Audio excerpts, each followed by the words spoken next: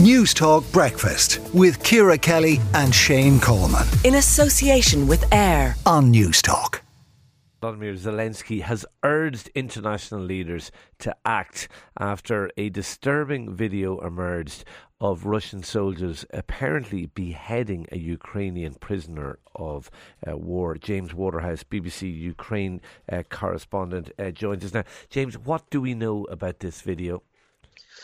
Well, it's a grainy video.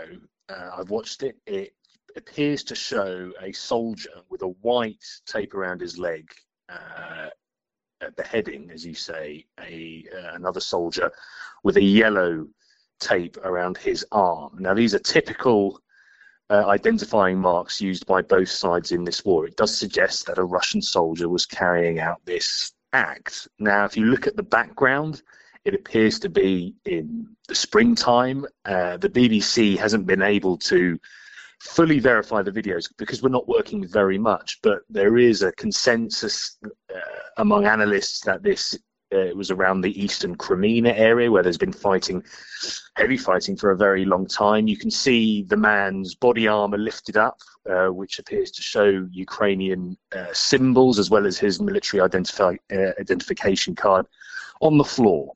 What this video has done, though, limited as it is with clues, is bring a sort of widespread both condemnation and response. You have Ukraine describing Russian soldiers as being worse than ISIS.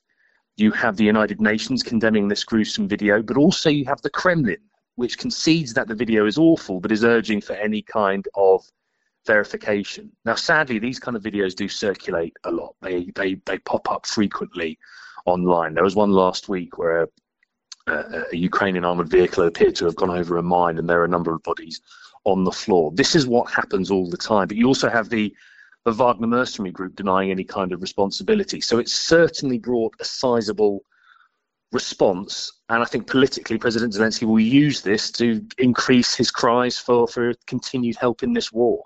Yeah, I was going to say, do you think it will help, if that's the right term, will it help the Ukraine argument that they need, particularly that they need more weapons?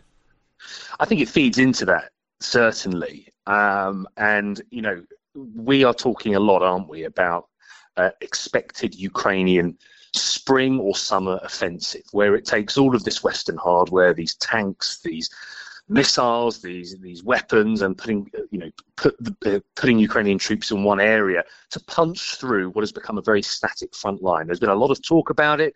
The signs from Kiev at the moment, and not least with this US intelligence leak, is that Ukraine isn't yet in a position to make such a move. So this will help potentially in a political sense. But you know, I spoke to a friend who is on the front, fighting on the front, and in his words, he sort of said, look, you know, I've lost two of my best friends.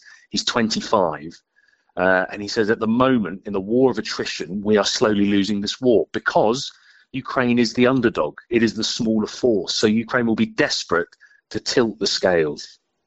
Okay, we will leave it there. Absolutely shocking stuff. James Waterhouse, BBC Ukraine correspondent, thank you for talking to News Talk Breakfast this morning.